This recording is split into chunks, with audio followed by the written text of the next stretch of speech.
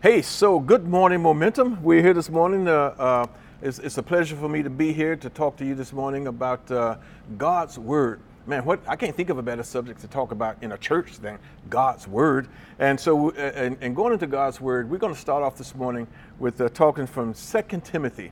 The Apostle Paul wrote a letter to his young protege, Timothy. And so here's what Paul said in 2 Timothy chapter 3, verses 16 through 17. He said, "All scripture is God-breathed and is useful for teaching, rebuking, correcting, and training in righteousness, so that the servant of God may be thoroughly equipped for every good work." He gives the soul right away. For what reason? So we may be thoroughly equipped for every good work. Now, even though there was not much New Testament scripture in Timothy's day, they had the Old Testament. There was not much New Testament scripture. There are scriptures, and I love the way scripture does this, scripture that points to the fact that New Testament is scripture. What am I saying? So I'm looking at 1 Timothy 5:18, right? And it says this, "For scripture says," this is the Apostle Paul talking, "for scripture says, do not muzzle an ox while it is treading out the grain."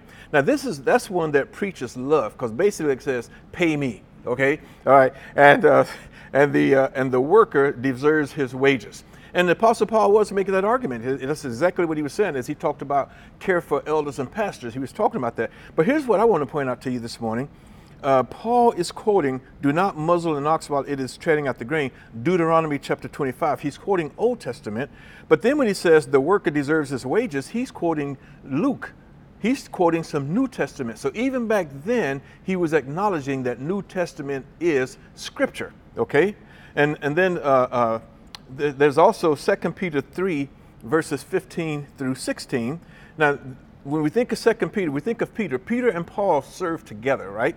So Peter is talking about the Apostle Paul here. He says, it's starting at verse 15, "And regard the patience of our Lord as salvation, just as also our beloved brother Paul, according to the wisdom given him, wrote to you, as also in all his letters, speaking in them of these things, in which are some things are hard to understand." Hey, Paul, you can get a little wordy there sometime, he's basically saying, "which the untaught and unstable distort, as they do also the rest of the scripture." The rest of the what? The rest of the scripture. He's saying that Paul's letters already are scripture. So I wanted to make that point as we talk about the all scriptures God breathed. I want to make the point that even though we're talking, this is a New Testament letter that is written, he's talking about the Old Testament, and he's also talking about letters that are circulating even in that day. Those are considered scripture, and so they are God breathed. Okay, so as he talks about that, he goes to Timothy, and he's telling Timothy why it's important for you to follow these scriptures. So I want to go back to 2 Timothy 3, verse 14 to 15. And this kind of directly precedes what we started off with. It says, Paul says to Timothy, he says, "You, however, continue in the things you have learned and become convinced of, knowing from whom you have learned them, and that from childhood you have known the sacred writings, which are able to give you the wisdom that leads to salvation through faith which is in Christ Jesus." And where did Timothy get this from? Timothy got this from his mother. And so Paul is talking to Timothy about these are things that you were raised, you were raised on these things. You were taught these things as a youth, okay?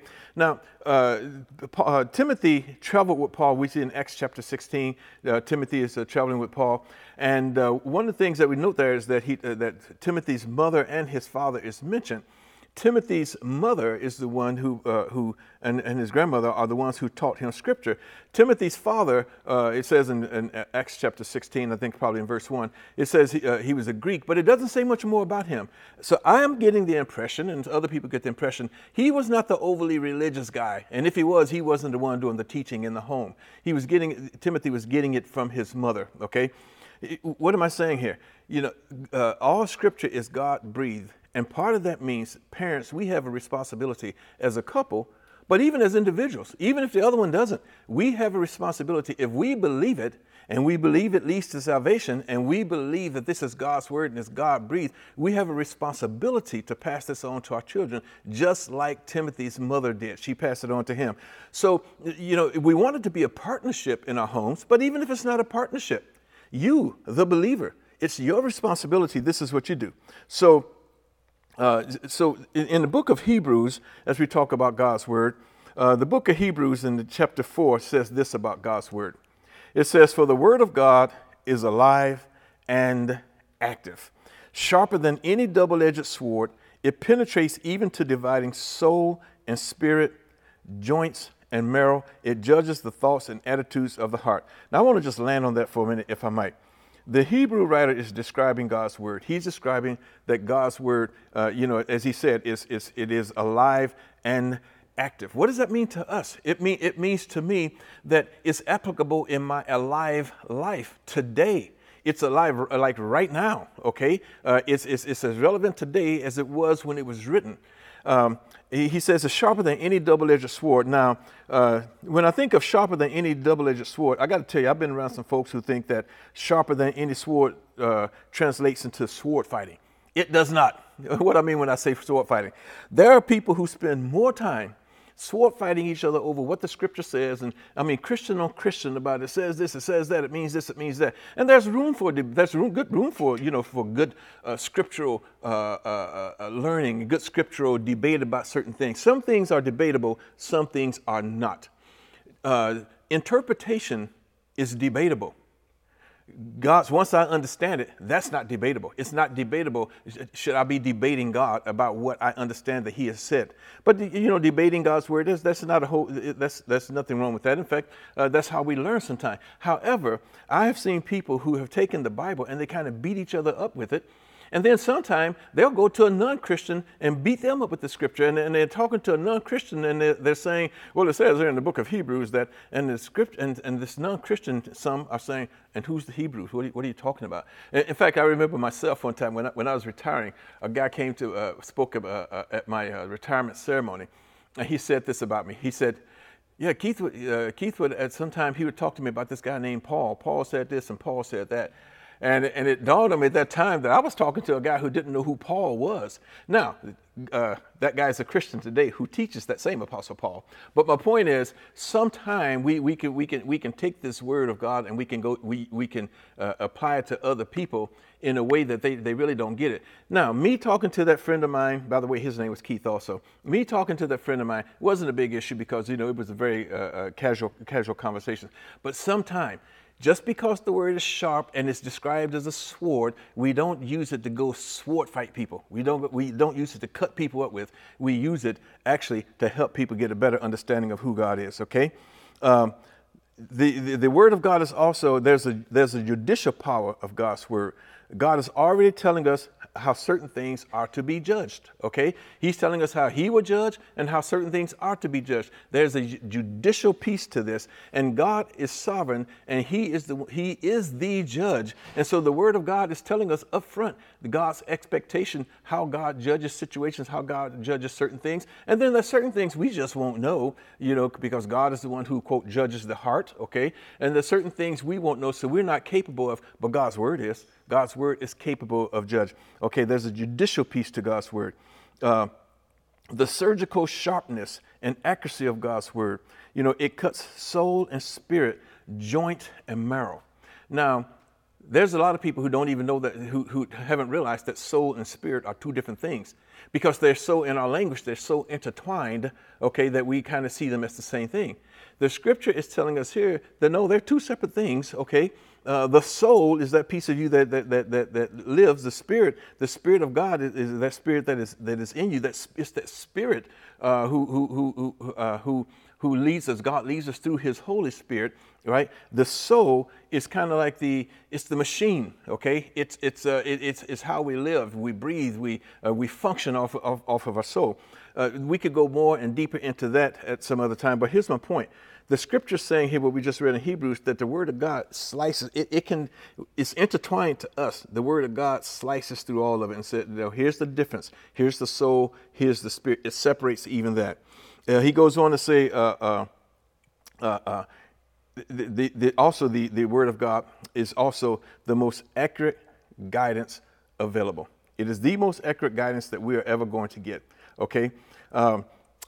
The writer of Psalms talks about the word of God being a lamp unto my feet. It's guiding my way. I remember this being preached on by Matt and maybe some others who talked about how the lamp that guides my feet is not some light that shines way out ahead of me, even though there is a light that shines ahead. But right now, what I need is to know where my next step is. And sometime I need to know that. And this is the most accurate guidance that we're ever going to get. Have you ever cook something or open a package or whatever, and it says on the package, for best results, shake 10 times. For best results, turn the oven to 300. Me, I just crank the oven. I crank it to hot. It'll cook it, right? Okay, but for best, and I don't get best results. Okay, so for best results, follow God's word. For best results, we go to the word of God. We understand, as Paul told Timothy, about the usefulness of God's word, but we also understand the capabilities of God's word, as we read about in the book of Hebrews. Okay, so for best results, let's follow God's word. And sometimes we'll wonder why we don't get best results. And we don't get best results because we didn't follow the instruction. It said turn the temperature to 300, and I'm just thinking if the oven's hot, that should work, okay? God's word is told us to do a certain thing. It's not very popular in the culture today, or it just doesn't go along with who I am as an individual, how I identify myself, etc. And so I don't want to follow it. Well, okay, but you don't expect best results, okay? For best results, follow God's word. It's a letter of instruction from Him to you personally. Personally, think about it now. Everybody has a Bible. There's Bibles all over the place. But you know what? God was talking to you. He was talking to me. And I can apply it to other people, and I do, but it's a letter from God to you, from God to you personally. And it addresses any and all issues. I once held a Sunday school class, and I told people this: you tell me what to talk about, and I will go to God's word, and we will find what God's word speak on it. Now, it may not speak on it in the language that you're used to, but there's nothing God's word doesn't cover. There are no situations where I can't go to God's word and talk about it. You want to talk about drugs? You want to talk about gun control? You want to talk about how to raise your kids? You want to talk about what kind of life you should live? You want to talk about the issue? God's word provides guidance for it. And I'll make that challenge to you as well. Hit me up with it if you want to. Okay, God's word addresses any and all issues, even though it may not use the names and the terminologies that we use today when we talk about those same issues. So going back to slide 1, can you go back to slide 1, please? He says, Paul says to Timothy in 2 Timothy that all Scripture is God-breathed and is useful for teaching, rebuking, correcting, and training in righteousness, so that the servant of God may be thoroughly equipped for every good work. So let me give you some takeaways from these verses, what this verse is saying. And the 3 takeaways that we'll actually find there, okay? The first one is Scripture is inspired. It is God-breathed. The early church believed that it believed exactly the same thing. As Peter said this, he would say, no prophecy of Scripture comes from someone's own interpretation, for no prophecy was ever produced by the will of man, but men spoke from God as they were carried along by the Holy Spirit. So the early church believed it, and there's no reason why the later church don't know where we at. I think we might be toward the end. That's a different story. Okay, but the early church believed that. The Scripture says it about itself, and that's what we need to take on board, is that the Scripture comes from God. You see, because if I don't think the Scripture comes from God, if I think that it was just some guy named Peter, who was a rough fisherman who actually cut a guy's ear off one time, and he's saying something to me, and I don't really need to listen to Peter because he had this kind of attitude and that kind of attitude, then it leaves me room for debate with God's word.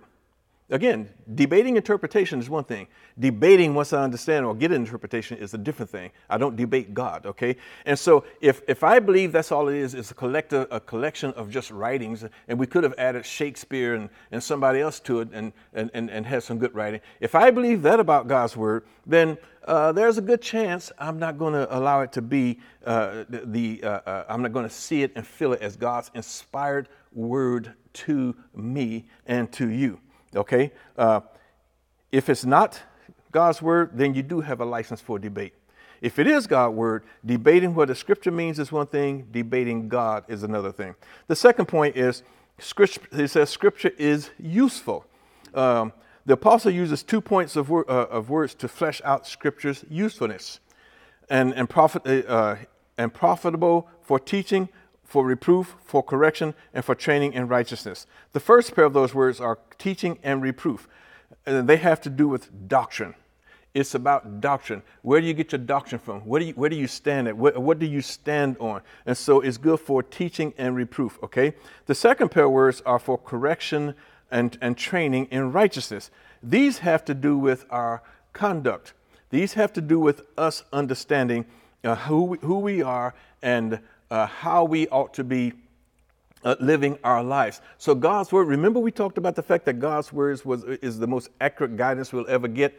That's what this scripture is saying to us. So the correction comes from the Greek word for straight, which the New Testament renders it straightens us out. It's good for correction or for straightening us out. God's word is useful in a very practical way. Okay. And it's good for training in righteousness. And sometimes we have to look at, well, what is righteousness? There's God's righteousness, and then there's a righteousness that God expects of us. And that righteousness is simply, am I following God's word? Am I trying to live according to the scripture? So in training in righteousness. And then here's the third point that Paul is saying to Timothy in these verses. He said, Paul ends the section on the sufficiency of scripture by saying, the man or the servant of God may be completely equipped for every good work. The person who takes the time to deep dive into God's word, to understand what God is saying, to have that commune with God through his word, through prayer, that person is going to be far better equipped than the person who just goes and hits it up. Every time I think I have an issue, I think I want to look up, I'll go look up this issue, etc. No, we need to take the deep dive into God's word. Take a look at it. The testimony of God's holy word is that it is the breath and that it is everything to believers. It is his breath and it's everything to believers. This sets the standard for the proper regard for the scripture of the old and the new covenant. So this is why the psalmist devoted 176 verses of Psalm 119. Read it sometime. Okay, write that down. Psalm 119, which is 176 verses. He devoted it to the celebration of the scripture using the 22 letters of the Hebrew alphabet as a structure. Basically from A to Z is what he's saying. God's word covers everything from A to Z. So momentum. In effect, he said God's word is everything from A to Z. The scriptures are life. And that's what we want to walk away with. So don't wonder and hunger about direction in your life. Go to the letter that God breathed and wrote to you personally. And that's where we're going to find life. That's where we're going to find all these things that Paul said to Timothy. God bless you and thank you.